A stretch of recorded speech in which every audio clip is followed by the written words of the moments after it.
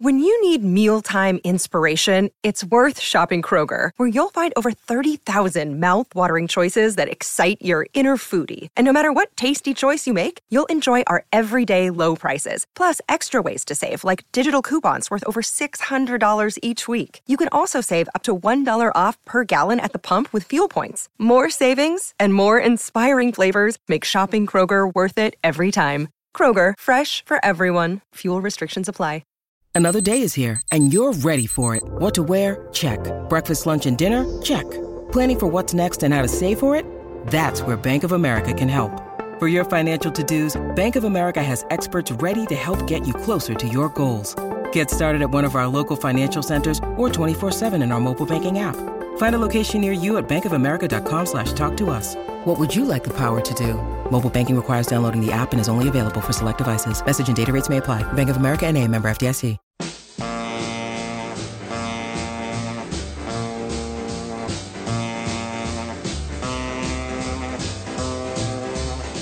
Welcome to Techno Roll, a special Let It Roll maxi series discussing Michelangelo Matos' book, The Underground is Massive: How Electronic Dance Music Conquered America, hosted by Nate Wilcox and Ryan Harkness. Let It Roll is the insanely ambitious musical history podcast. We've covered the early history of rock and roll, country music in the 20th century, the rise of hip-hop, disco, and electronic dance music, and now heavy metal. Stay tuned for our histories of Broadway, opera, punk rock, jazz, blues, and gospel. Follow the Let It Roll podcast on Twitter at Let It Rollcast, and check out our website at letitrollpodcast.com. Let It Roll is a Pantheon podcast, and you can listen to more great podcasts at www.pantheonpodcasts.com. Today, Nate and Ryan follow Matos to the West Coast to talk about the rise and fall of indie rave in Los Angeles in 1991 and 1992. Email us at letitrollpodcast@gmail.com. Pop in those earbuds and enjoy.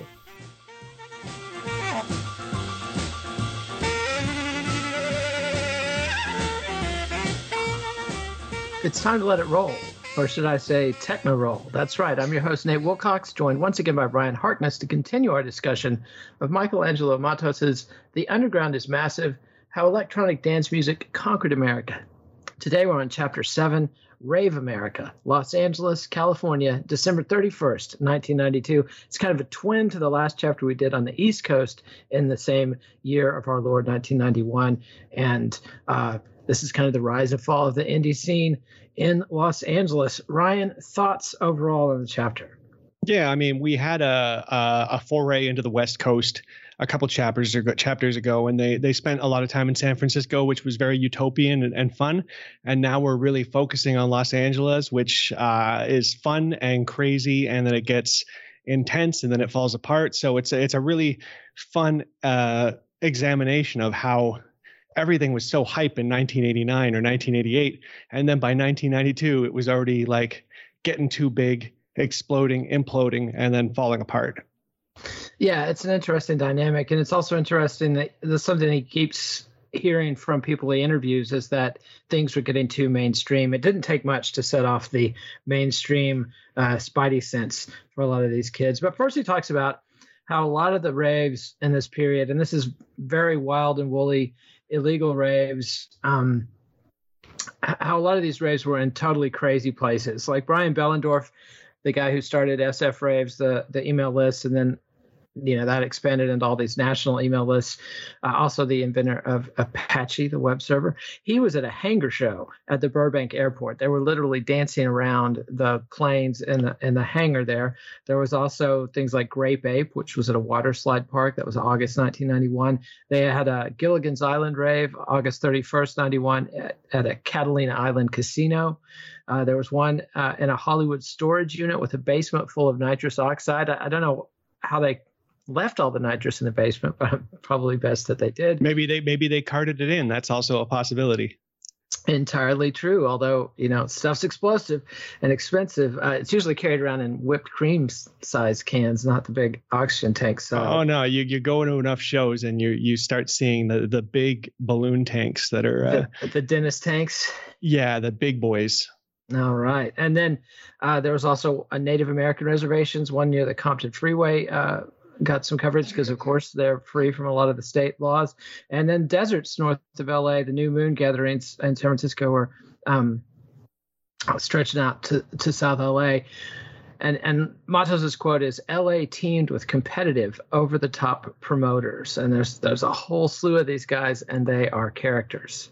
Yeah, and different cities have different capacities for cool venues. Montreal was great because they had all these commercial and industrial sectors where no one lived. So after 7 p.m., they were just deserted. And you could go in and offer a dance studio $1,000 for one night's use of their venue. And I can see how that would seem like a very good deal for the owner, or even better deal for whatever lowly employee happens to own a key to the place. And that's kind of what they mentioned for that airport hangar party, is they suspected that it obviously wasn't the person who actually had the ability, the legal right to let you in there, because who would let ravers come in and dance around all of these, multi-million-dollar planes? So it's usually, somebody who's high enough on drugs or plur to think they can get away with renting it out to some promoters for a couple $1,000. And, I feel like that doesn't happen as much anymore as it used to, just because, everything is so much more illegal now. Like, people know that they'll end up in the system if they do something like that. And that's scary enough to stop it. But, at this time, it was just like, who cares? Let's do it. Yeah, there was a bit more freedom in the air back then. And so he goes then and lists some of the promoters, some of these characters like Daddy Kev, who's a DJ promoter, who's going to go on to produce like Flying Lotus and all kinds of stuff. He's a pretty well-known guy in the 21st century, but he works for Double Hit Mickey, which is one of the biggest LA crews. They're younger than previous promoters. Their scene tended to be 21 and under, as opposed to the previous scene in that LA chapter we talked about before. That tended to be a 21 and over crowd. This drew a lot of Orange County kids, and this is a consistent dynamic in LA pop music phenomenon, when things tend to start in LA or Hollywood and then go out to Orange County. Classically in the punk scene, you had the X and the Germs and all that. In Hollywood in the late 70s, in no time at all, you've got Black Flag and Bad Religion and the Adolescents and all that kind of stuff coming out of Orange County and other suburban counties. I think Black Flag was Huntington Beach, but anyway, same general idea. The Double Hit Mickey was named for a type of LSD that had a picture of Mickey Mouse with a tab on his tongue, a little piece of paper acid, and they were using logo bites, which is what Rick Klotz, who is a graphic designer at a company called Fresh Jive, and he was always stealing corporate symbols for flyers. Also something you can get in a lot of trouble for. But at the time, it felt like it's still subversive, but I don't think copyright was quite as established at that point where it actually felt like it was like lawsuits that could come down on these kids. Obviously now things have changed quite a bit. You can't even have an Elvis themed wedding anymore in Las Vegas because, copyright is ruining everything. But back then, the reappropriation of corporate culture and turning it into rave was subversive and fun. And it let us take like a spin on corporate culture when corporate culture wasn't quite the monolithic evil entity that it is now. It was cool to take the Coca-Cola logo and change it into a rave flyer. And I think like maybe 5 out of the 30 parties I threw had some kind of like complete ripoff. We ripped off Star Wars and threw Rave Wars. It was all half of it's lazy, but the other half is like fun remix culture. Indeed, and it was analog and it wasn't online. So you're handing out flyers or T-shirts or whatever. That's not going to be instantly searchable by some corporate algorithm looking to extract a dime from you. And so you had other characters like Mr. Kool-Aid, who, quote, could not mix records to save his life, say some of his friends and colleagues. He was known for his great email list. He partnered with this guy, Gary Richards, a.k.a. DJ Destructo, which DJ Destructo apparently also refers to his less than smooth style on the turntables. Gary Richards, though, had a Sunday after hours show called The Sermon that was started to draw about 500 people a week. Then he expanded up to Midnight Mass, which was a Saturday night event. And one of his key creeds was that the venue is more important than the talent. And the team Kool-Aid and Destructo, they did a monthly event for 2 years. So, and they'd name them all like Double Up Mickey, Magical Mickey's Electric Daisy Carnival, which I assume they're linked now to the people that do the Electric Daisy Carnival, the big thing. Well, Mr. Kool-Aid is Stephen Hopfer, and he was behind the original Electric Daisy Carnival, and then Pascal Rotella, who is also used in this chapter a lot as a person who kind of gives you that firsthand explanation for what's going on. He would end up becoming Insomniac Events, and he bought the name off of Mr. Kool-Aid. I see. So it all connects. And they also had Magical Mickey's Mind Arcade. So they had this kind of theme that went with the double hit Mickey brand and ethos. But let's go ahead and hear our first track. This is Spice by Eon from 1991.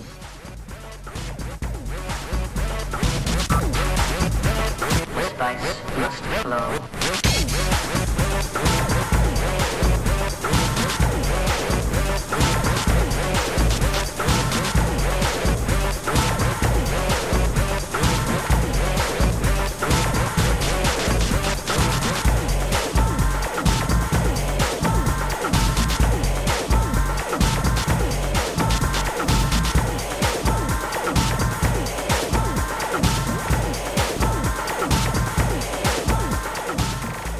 And that was Eon's Spice from 1991. Why'd you pick this one?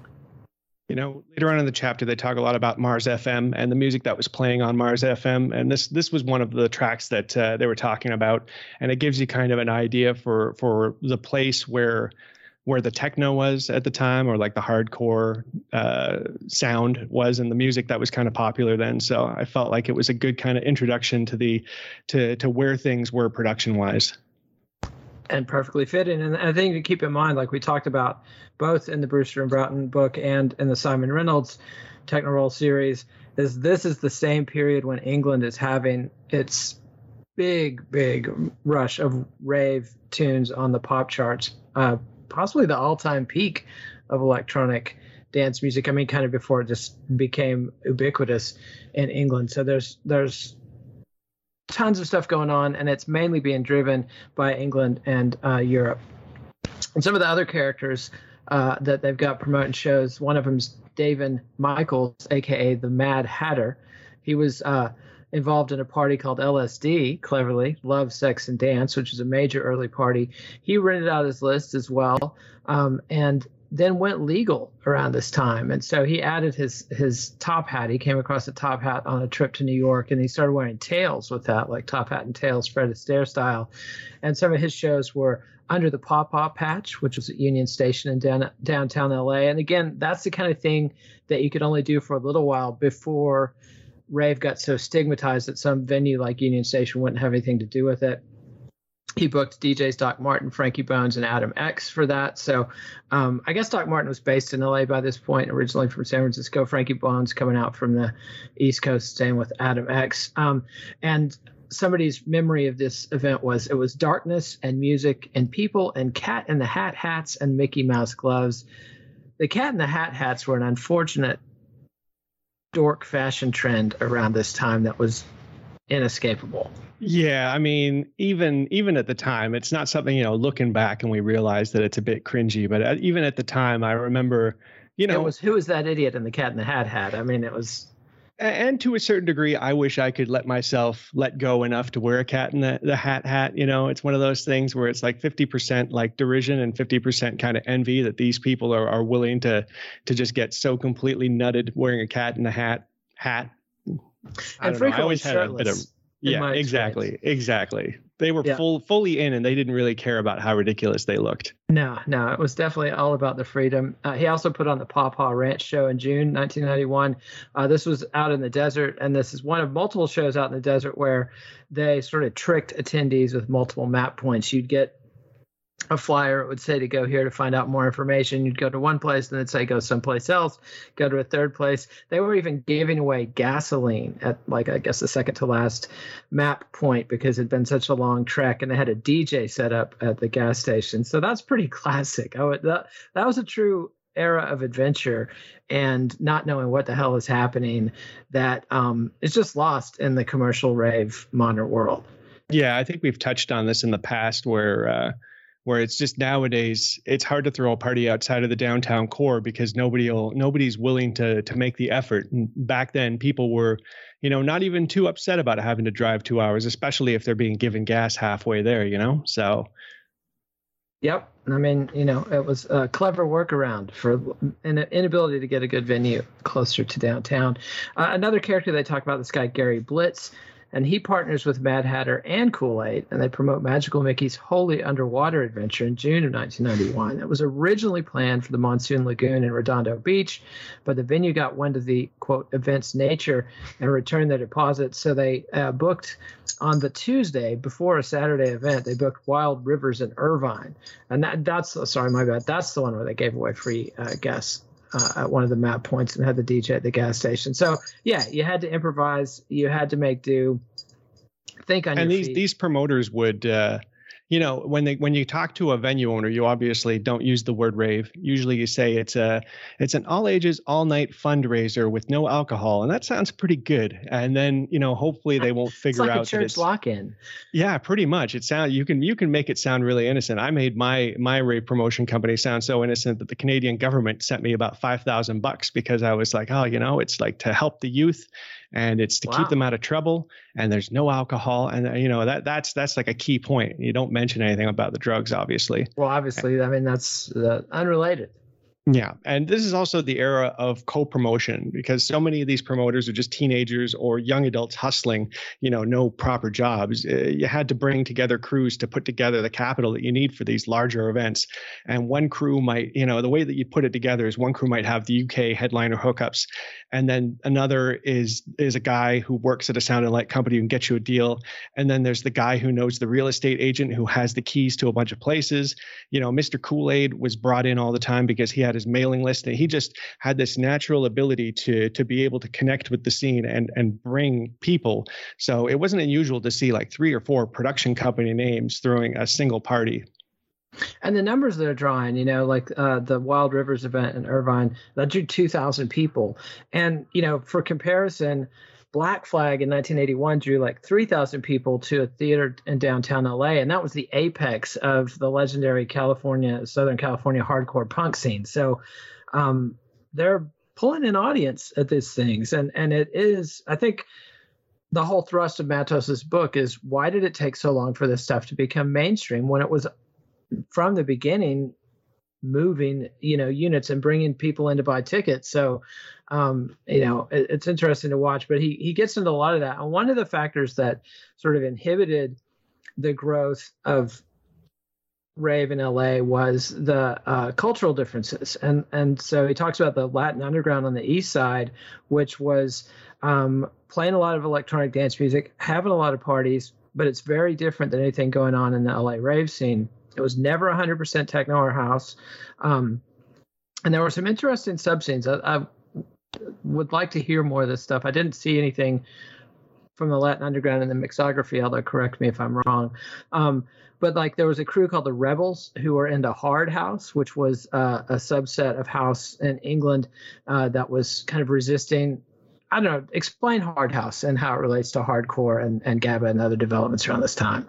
I mean, it was kind of a continuation of high energy from gay clubs. There was a really upbeat kind of hard driving 4/4 sound that was being played in the gay clubs, and it kind of got an element of trance to it and an element of like hardcore gabber to it. So it was going up to about 140 beats per minute.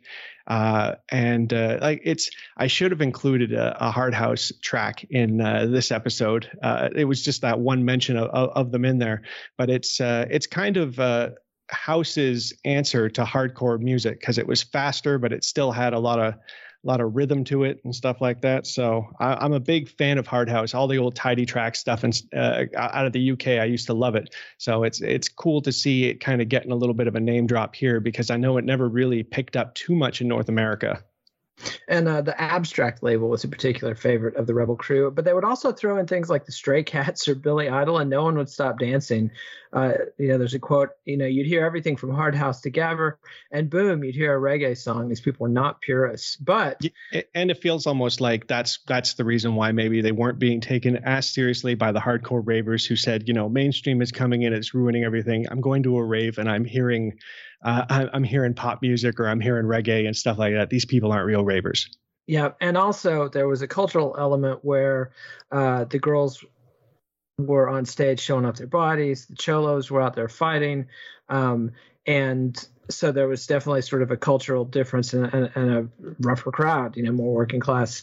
But eventually, popular rave DJs like Barry Weaver are starting to get booked by these crews, and the crowds start mixing. Unfortunately, the cholos kind of feast on some of the suburban ravers, and it adds to the badness of the scene. Yeah, there was a specific quote from Pascal Rotella where he basically said, if you went out there and showed any individuality whatsoever, that made you a target for all of the gangsters there to take advantage of you. And you see that a lot. In New York, the scene started to feast upon all of the candy kids and all the real plur believers because they would walk into everything naive, and there were perfect marks for being taken advantage of. And it was a little bit more like in depth in New York. I feel like people would bring you in and then they'd scam you. While here in Los Angeles, you looked weak, so they came up and they robbed you. Ouch. Yeah, not pretty. But let's hear our next tune. This is LA Style's James Brown is Dead from 1991.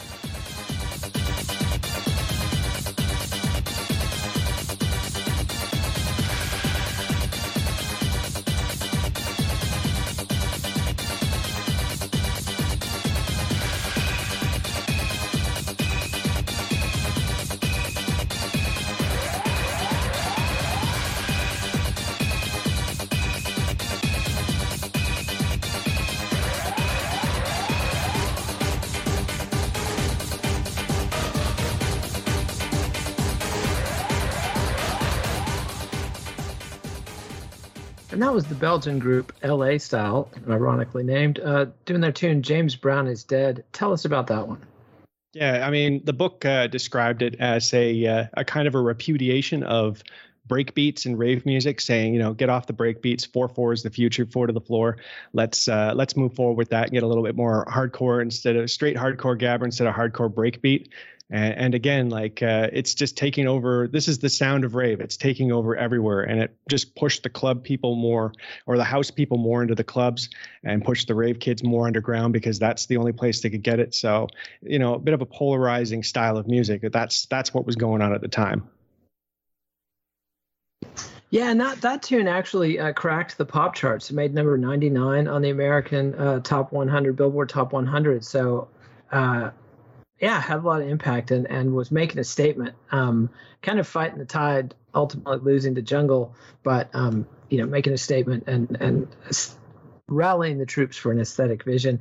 And after all the success from these kids essentially doing these wild and woolly illegal promoters, one of the big local promoters, Avalon Promotions, gets in and, quote, rolls up the LA raves. They put on a 808 state show. That's one of the groups from Manchester, one of the true techno groups out of Manchester. But they were attempting to emulate the Hacienda feel, which is Hacienda's the legendary club in Manchester, the home of Manchester and bands like the Happy Mondays and the Stone Roses, etc. They had DJ Destructo on the bill and had him as a co-promoter. He got the hookup because his dad was a local radio promoter and had connections to Tommy Boy Records, which was connected to 808 State in the States. So, yeah, anytime you start doing something successful at the grassroots level, the big money's going to sniff around and get interested. Yeah, and of course, again, there's always that big divide between whether or not you want to support these more mainstream people that are coming in. And it's funny because, again, you see the same names. These guys are just kind of moving up the chain and getting involved more commercially with some more stable people. And then because it gets to that level, all of a sudden the ravers think it's not, underground enough. But you're getting 808 State. I read a review of that show that said Bjork apparently came out and performed a song with them. Citation needed. Need to double check that one. Yeah, for sure. But that's interesting if it did. Bjork of the Sugar Cubes. I guess she had gone solo right around this time, and was quite the big thing in the underground rock scene, and was rave adjacent. I think her first album was pretty much EDM, right? Yeah, and then I think the was it Debut was produced by one of the guys who was in Massive Attack. So yes, that is correct. And meanwhile, we started getting a lot of national media attention to the scene, particularly in LA. Legs McNeil, famous punk author, co-author of Please Kill Me, The Oral History of Punk in New York, which hadn't come out yet. So he's, and also the creator of the punk fanzine back in the 70s. But at this point, he's writing for Details magazine and tagged along on one of these raves. I think one of the gas station in the desert. And that feature runs in the December 1991 issue that gets a lot of attention nationally. In November 1991, Beverly Hills 90210, of all things, runs a Euphoria episode. Euphoria was the title. The characters are warned away from a drug called Euphoria that the bad guys are handing out, but the characters go to a rave. So again, getting a lot of attention, drawing the interest of newbies who are exposed to this for the first time, but also immediately attracts that backlash. And how cool can this be if it's on 90210? Yeah, you had the pincer of one side of the scene saying this is too mainstream, this isn't cool anymore, we got to find the new cool thing, and then you got the other pincer of like a big backlash from parents and government officials and police officers who are realizing this thing is going on and they need to do something about it. Won't somebody think of the children? Yes, it's a classic moral panic. We talked about this a lot in the Reynolds and Bruce Sternbrown books about what happened in England, where laws are passed and they really crack down on raves, illegal raves out in the country, and force everything to be professionalized and commodified. And there's a whole slew of what Matos calls Gen X think pieces, because this was the sort of first emergence of Generation X as young adults. This is happening at the same time as Nirvana is exploding as the golden age of hip hop. So Gen X, for a brief time, is culturally significant. And so, you get things like the San Francisco Examiner doing a big piece on raves in February of 92. Newsweek runs what Matos calls a Scare the Parents Classic in April of 92. Wall Street Journal, Inside Edition in 48 Hours, the TV news magazine. So, they're doing quality, thoughtful stuff there.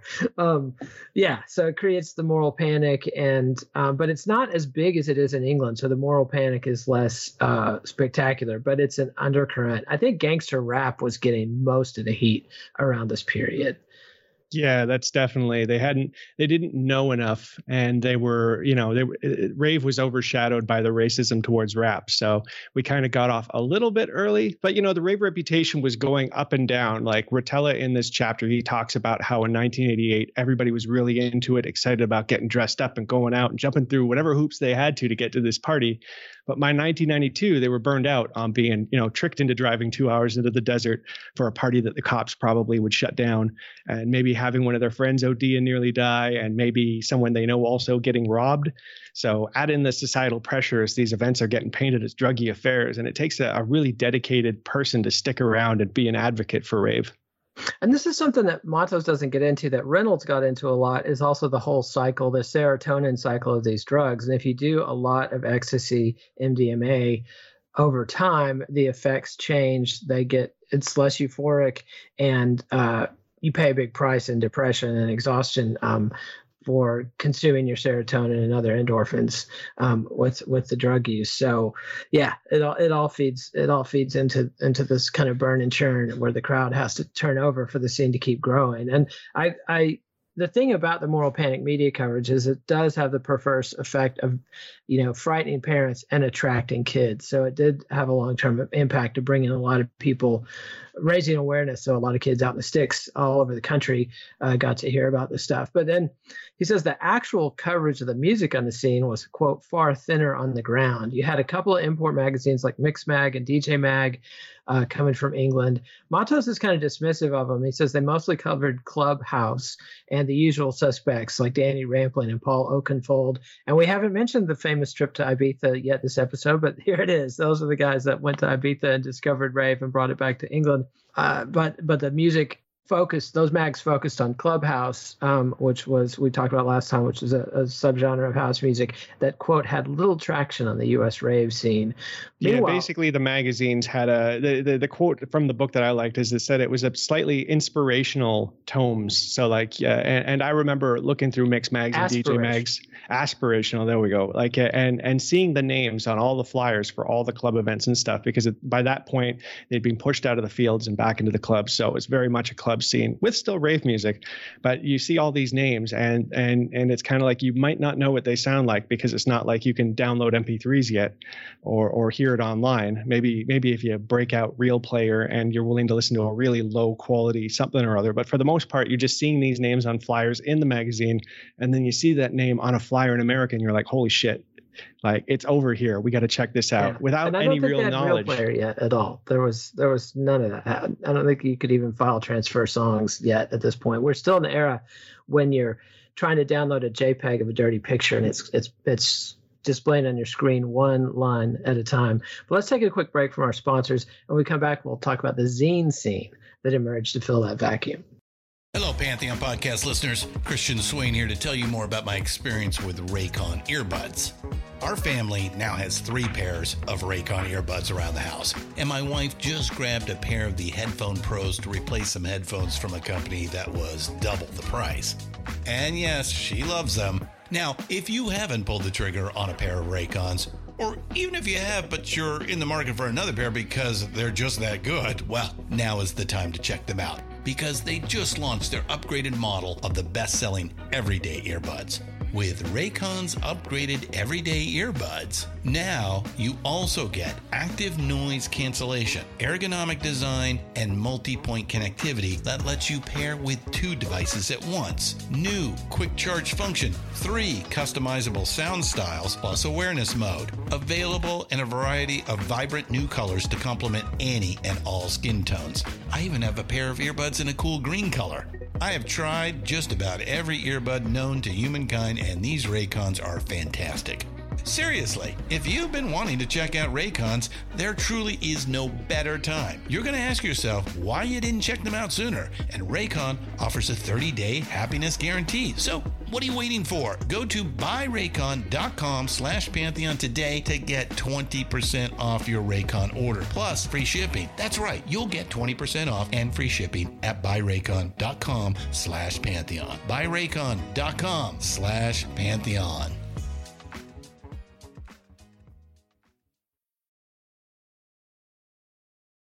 And so since there wasn't any mainstream media covering the music, that leaves this opening for zine makers. And zines were something before the internet. I mean, people would literally type things up, chop them up, put them on a Xerox copier, and make a little booklet, staple them together, and pass them out at record stores, at raves, mail them to their friends.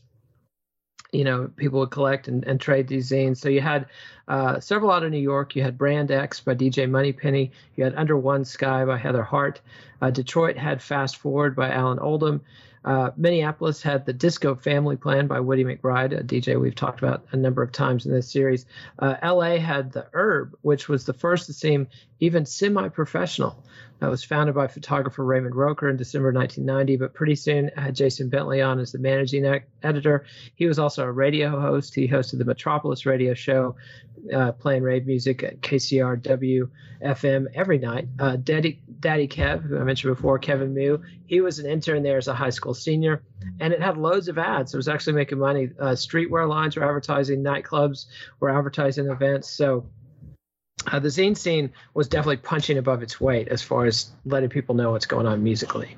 Yeah, these things went kind of legit quick, or if not legit, then they were making money quick. Because if you got to hook up with the printing press and you start selling ad space for upcoming raves and also fashion and stuff like that, like this is a segment that all these companies are trying to reach, and boom, you could be making like a glossy 20-page design and pocketing a good chunk of cash on top of your costs. So it wasn't it was kind of a golden age for that as far as those kinds of magazines go. And you can dig some of these up online if you're digging around in Google. Some of these things show up, and you can get PDFs of the old zines, and they're a hoot. I really like them. Yeah, it's I think very important if you're trying to get a feel for the era to read what people were saying at the time and the way they talked about things. But this was also a period of time when this music is starting to get on the radio. It has this brief radio beachhead in LA.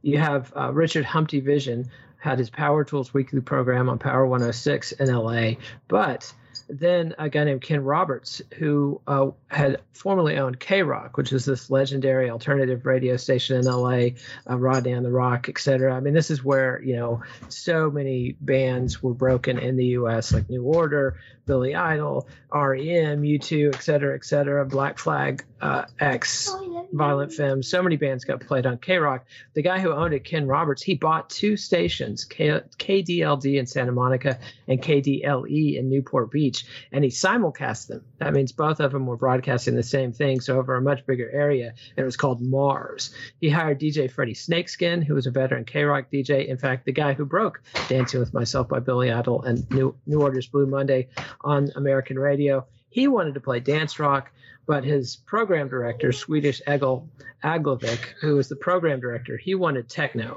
And they settled on a mix heavy on the Manchester bands, again, Happy Monday, Stone Roses, and Spiral Carpets, that kind of stuff. The dancey side of Susie and the Banshees and, New Order, Human League, that kind of stuff. Plus the Native Tongues school of hip hop, so things like De La Soul, Del the Funky, Homo Sapien, and a tiny little bit of Madonna. So pretty groundbreaking mix for the time. Yeah, and I don't understand why it has to be this big, difficult choice that this format has to do. It seems obvious to me that you play that during the day, and then as soon as it gets dark, you bust out the techno. Like it's that's how it is on all of the weird community and college radio stations around here, and that's how it should be. Yep, and but it only lasted a little while. It got shut down on August 19th, 1992. They had the dreaded meeting whenever the security, whenever the station calls a all hands meeting and there's heavy security there. That's a good clue. There's going to be a programming change. But meanwhile, they're playing tracks like Spice by Eon, like you said, Moby's Go. LA Styles, James Brown is Dead. This was what was driving that Belgian anti-breakbeat track. Gets all the way to 99 on the charts. So big doings there for a minute. Yeah, definitely. And, I think maybe one of the reasons why everything kind of like the radio dried up is that there started to be a bit of a backlash. 1993, the cops come down hard on the scene. And we've talked about this before, like about how the aura of illegality and counterculture is what can make the scene thrive and drag people out. But sometimes that aura brings in the police. And if there's somebody competent in charge who's serious about shutting the scene down, they definitely can. Like I had to stop throwing raves in my city and move things to Montreal because one police officer with a bug up her ass was just convinced we were facilitating sex trafficking or something. And, initially we moved our events out of Ottawa downtown to avoid her, but then the city amalgamated and you literally had to drive 45 minutes to get outside of city limits. And even then, there were times, we'd be in some bum town taking over their one bar, and this cop would show up in an advisory capacity with the provincial police. So LA apparently had task forces, and they were dedicated to shutting these parties down, and they knew how to cause the maximum amount of pain for these promoters. Like they obviously would know where these big parties would be, but they wouldn't shut them down in advance. They'd wait until everything was set up, and basically all the bills had to be paid, because if a party gets shut down before it starts, the promoter can walk away with all the money in his pocket and not even worry about it. But you shut it down at 11 p.m., And then all of a sudden the venue still has to be paid. The sound system still has to be paid. The DJs are already in town and hunting your ass down. It's a big nightmare. And, once the cops figured that out and really started putting the screws on promoters, everything started getting really rocky. And again, people were getting burned out by the fact that it was this sketchy. Things weren't happening. Like people were getting robbed. The drugs weren't good anymore. So it's all just like a big rock rolling downhill until the next kind of bump that comes along several years later. Yeah, and the big thing that happens in LA around this time is the LA riots. Rodney King was beaten by police, and they caught that on video. I think that was in the fall of '91. By April, they've had the trial for the police. They all get acquitted. Massive riots break out all over the city, particularly in the black neighborhoods. And, according to people that Matos quotes in the chapter, the city's on lockdown for 9 months to a year. And the police then set up the anti-rape task force. And if you know who Daryl Gates was, the cop. I mean, this guy was just putting on a test case for American fascism. This incredibly hostile occupying force, police force, armed to the teeth, looking to oppress black people and Hispanics and punk rockers and homosexuals, anybody that was different or vulnerable or outside the mainstream. They would just come down on them, and a ton of bricks, ready to have the riot squad out, at the drop of the hat. And that drives more and more of these parties out to the suburbs, onto Indian reservations. Meanwhile, the promoters are at war with each other. And there's, he says by 1993, it was a wrap. There was nothing going on. And then there's a number of people talking, the quotes in the chapter, who sort of blame the promoters. And I don't know if there's anything they could have done about this. They said that the dropping ages was the kiss of death. Quote, once you have teenagers showing up at parties, people in their 20s and 30s, not so cool with that. Also, teenagers tend to have poor judgment and make a lot of bad decisions and act like idiots. And so somebody's quoted as saying, you have to have some quality or crowd control, or you lose everything. And the scene was, quote, getting rinsed out. That sounds like somebody who had their fun when they were 18, and now that they're 25, they don't want the 18-year-olds around or anything like that. I remember when I got into rave as a definition, it had to be somewhere weird. It couldn't be in a bar or club. It had to be all night, and it had to be all ages. And if it wasn't really a rave. And the all ages element to me seemed so important at the time when I was 18. And now I look back and I'm a bit horrified by it, because seeing 16-year-olds now as an old man, you kind of realize how, we weren't fully formed and we had no idea what we were doing. And we were kind of easy pickings for whatever was kind of happening at the time. But, again, this is all in hindsight with my wisdom of age. But, when I was 18, it seemed perfectly legit and fine, and let those kids have fun. So it's, I see both sides of it. And here's our next track. This is The Black Sheep. The choice is yours, from 1991.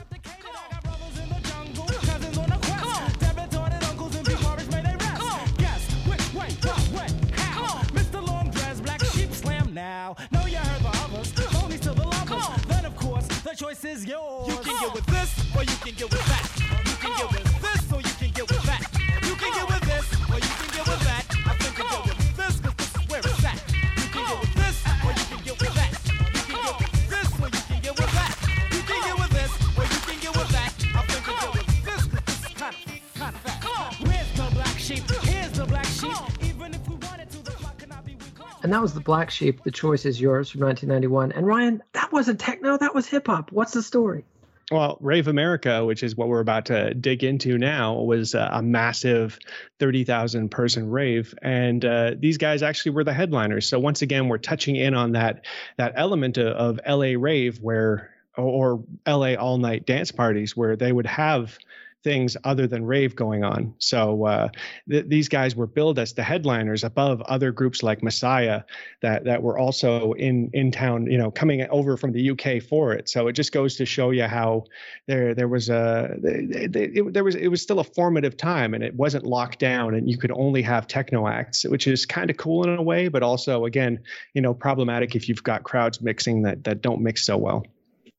Yeah, and it just goes to show how in flux everything was musically, where, hip hop and techno and house are cousins, as we discussed in Brewster and Broughton. These are the first DJ driven musics to become popular in the US, and they grew up together, and not always the friendliest of cousins as things develop. But yeah, let's talk about this Rave America party. So Gary Richards decides, I'm going to get out, and the way the scene is done, and the way to do it is a mega sold out event. Like, he puts pedal to metal, does it all. New Year's Eve, Knott's Berry Farm, which is a huge amusement park in the LA area, had multiple promoters. He tried to get everybody on board to prevent the rival promoters that were excluded from calling the police on him. He had the DJs who played the East Side Gangster events, had 7 stages with 37 listed acts, 4 hosts, had Black Sheep headline, like I said. Joey Beltram came out from New York to DJ. Keoki, the DJ from the Limelight Club in Manhattan, came out. The Belgian act Messiah came out, which their track Temple of Dreams had been a big hit on Mars FM. Sold out in advance, 18,000 tickets sold. But another 20,000 kids tried to sneak in. So it turns into just this total mayhem exhibition. The park turns off the power at midnight for an hour to try to regain control. Just a madhouse. And there is one other promotion going on that night. What, ? Was the, quote, cool alternative. Was there any point in trying to keep it underground at this point? Or, what's the deal here? Yeah, I think it's just that kind of snobbery that comes with being in a scene for a long time and seeing it kind of change. And all of a sudden, you're no longer in, you're kind of out. And on one hand, you're fine with it because, screw the mainstream anyways. But on the other hand, you're at these smaller parties that are getting crushed by these bigger parties. It's a very weird feeling when the torch gets passed and you get left behind. So, I think any of the hand wringing about what was going on at this Rave America party, obviously it was a massive event. And I guess you'd have to go back and ask the people whether or not they felt like it was worth it when the party semi got shut down at midnight. But it sounds pretty legit rave to me. The only rave at an amusement park I ever went to, there was so much vomit, and that was just a sign of the great time everybody was having. Isn't that the way? And yeah, he talks about, he gets a lot of quotes from this guy, Pasquale Rotelli, you mentioned, who had an interesting bio. He came out of the East Side Latin Pride crew, goes to his first rave at age 15 in 1989. Then in 92, he spends a month in London, where he goes to the Rage Club and hears Fabio and Groove Rider, hears the hardcore sound that's emerging pre-jungle. But by the time he gets back, rave is no longer cool. And he talks, the promoters are calling cops on each other. The Magical Mickey's Haunted Mansion on October 26, 1991 was shut down by the cops, like you mentioned. So, yeah, it's like Rotella is kind of Matos' vehicle for telling the whole story of rave in LA in one character. And it's interesting how this dynamic of, boy, this is cool, ugh, I'm burned out on this crap, happens seemingly over and over again. Yeah, and it's interesting how they don't mention the fact that Rotello is the head of Insomniac now and kind of one of the biggest promoters of rave in North America. So it seems like at this point in time he's talking about how it's ruinous how it's gone mainstream. And I don't want to discount what he's saying, because the truth of the matter is, like, you can see it in any scene. Sometimes things are kind of blowing up in a good way, and sometimes they're blowing up in a way where you're like, okay, this isn't good. Obviously, the chapter was talking about a lot of kids being taken advantage of, beaten up, robbed, gunshots going off and stuff like that. Things, seeming to get out of control and dangerous. And there's like a point in several scenes, like when I was in Chicago, I kind of came in at the tail end of my friends' kind of scene. And they told me about how it used to be one thing and then it was another. So you kind of see this explosion of interest, but all of a sudden the community goes out the window. And that's where, you suddenly have, people being dumped out of cars and fields and left to die of exposure because they happened to overdose with people who couldn't handle it and stuff like that. And that brings in the cops, and that brings in negative attention. And all of a sudden you have the scene get cracked down upon. So I can totally see where he's coming from. It's not just a snobbery thing. There is really a wrong way for things to get successful. Yeah. That seems to be maybe what happened.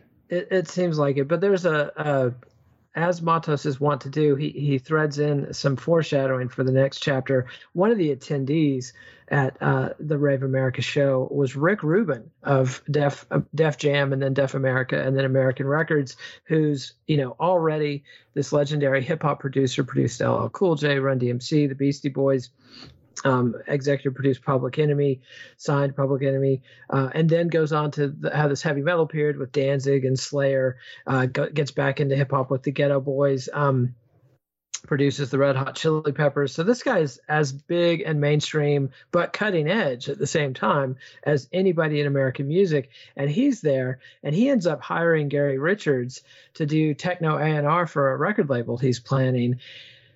And Rick Rubin, you can't question the guy's instincts or his timing. And we'll talk more about why his label didn't make it. But let's hear our next chapter. But let's hear our next song before we wrap. This is Messiah's Temple of Dreams. It's time to start running!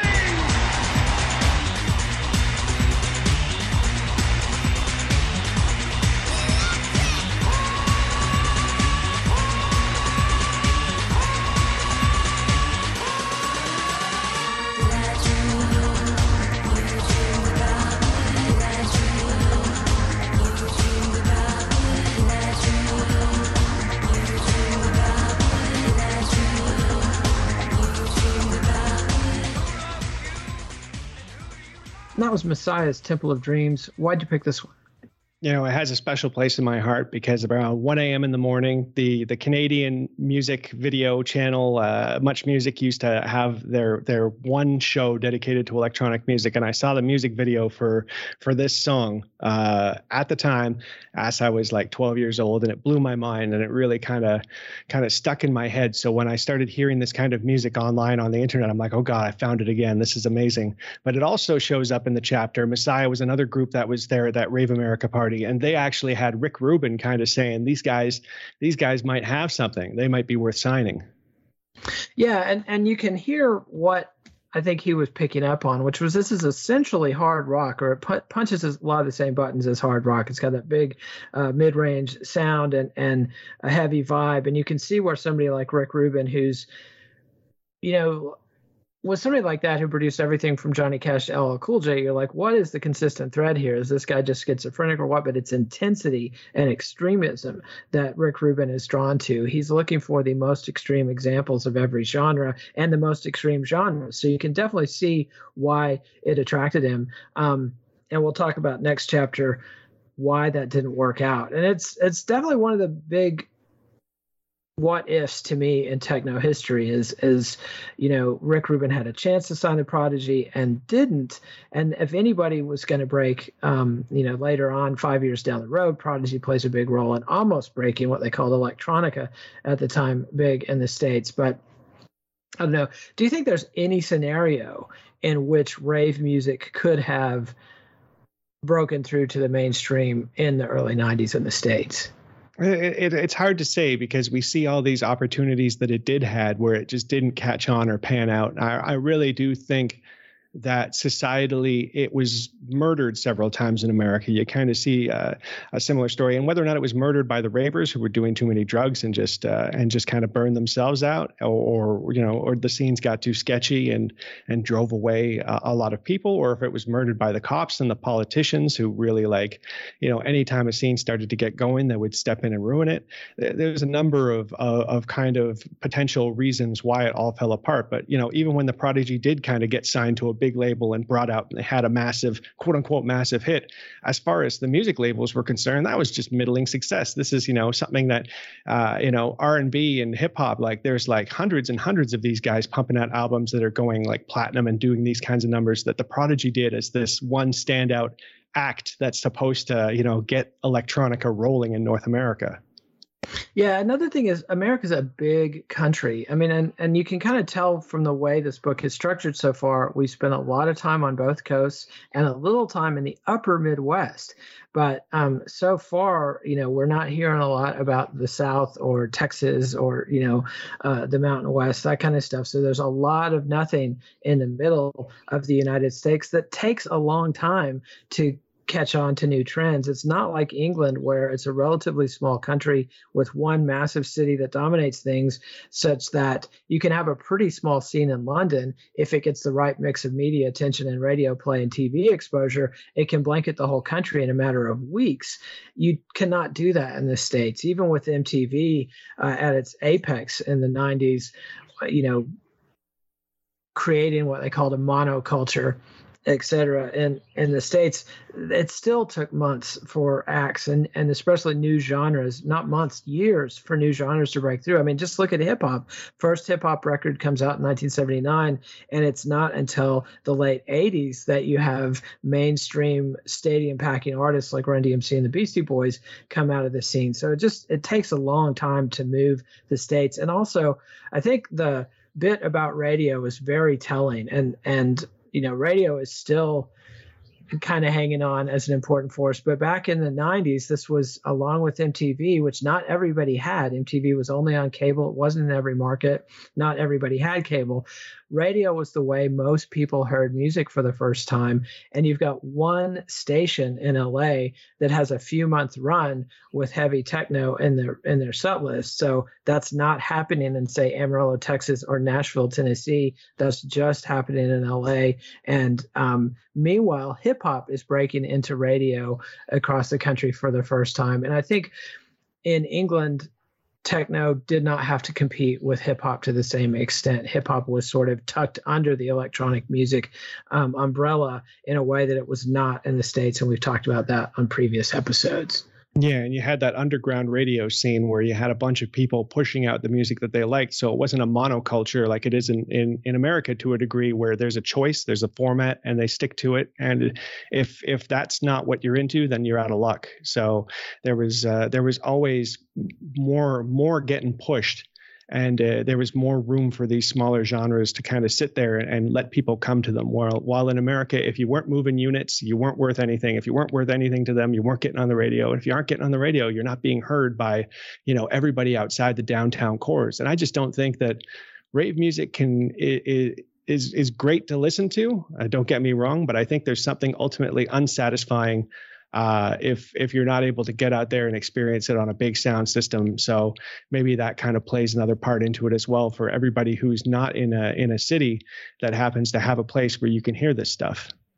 Yeah, and also a lot of people were looking for music on the radio to fit formats they knew before. And Matos talks about this, like instead of appreciating the way a track would build to a big drop or something like that, they would be going, where's the chorus? Or I'm not hearing a song here. They had certain expectations, and they would, have a set and play maybe 15 3-minute, 6-minute tracks.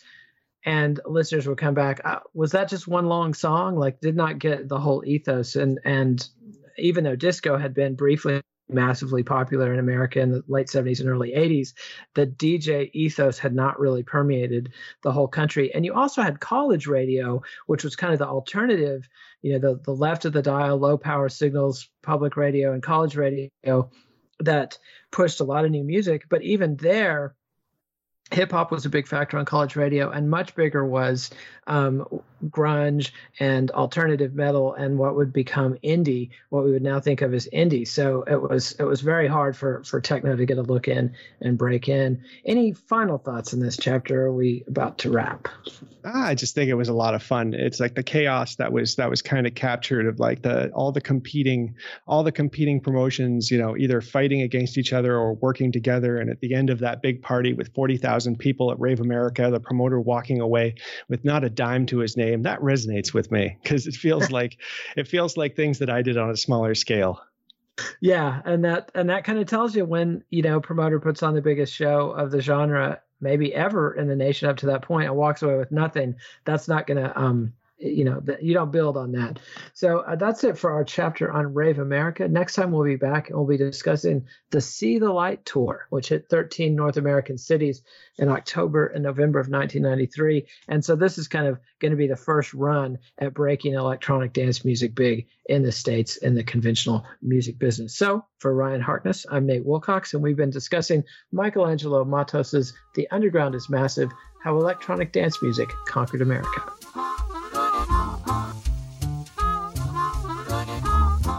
Keeping your feet warm, dry, and comfortable is top priority with people from all walks of life.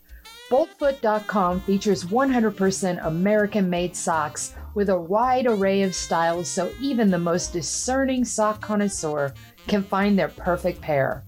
Nate wears Boldfoot socks on his tiny little feet when recording because they keep his toesies cozy. The best part is that 5% of all proceeds are donated to charities for veterans. Boldfoot.com. Grown here, sewn here.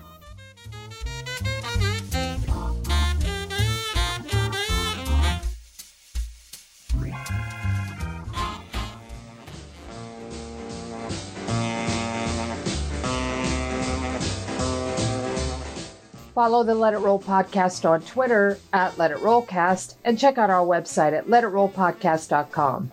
Next week, Ryan and Nate join Matos on the 1993 See the Light Tour featuring Moby, Orbital, and Aphex Twin. Let It Roll is a Pantheon podcast, and you can listen to more great podcasts at www.pantheonpodcasts.com.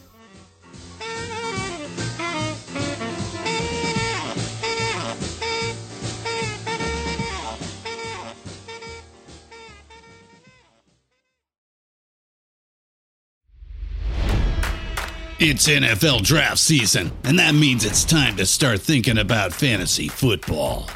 FantasyPoints.com features industry-leading experts and prognosticators using proprietary hand-charted data to help you score more fantasy points. FantasyPoints.com is the place to go for whatever kind of fantasy football you play. Whether you play fantasy football, daily fantasy sports, or do a little bit of everything, Fantasy Points has the meticulously researched content to guide you to victory.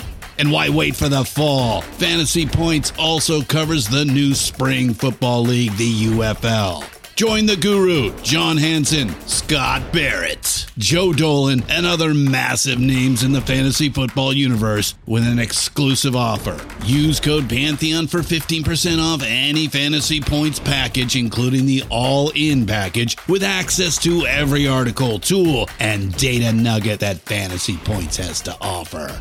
That's FantasyPoints.com and code Pantheon for 15% off at Fantasy Points. FantasyPoints.com, code Pantheon. Score more fantasy points.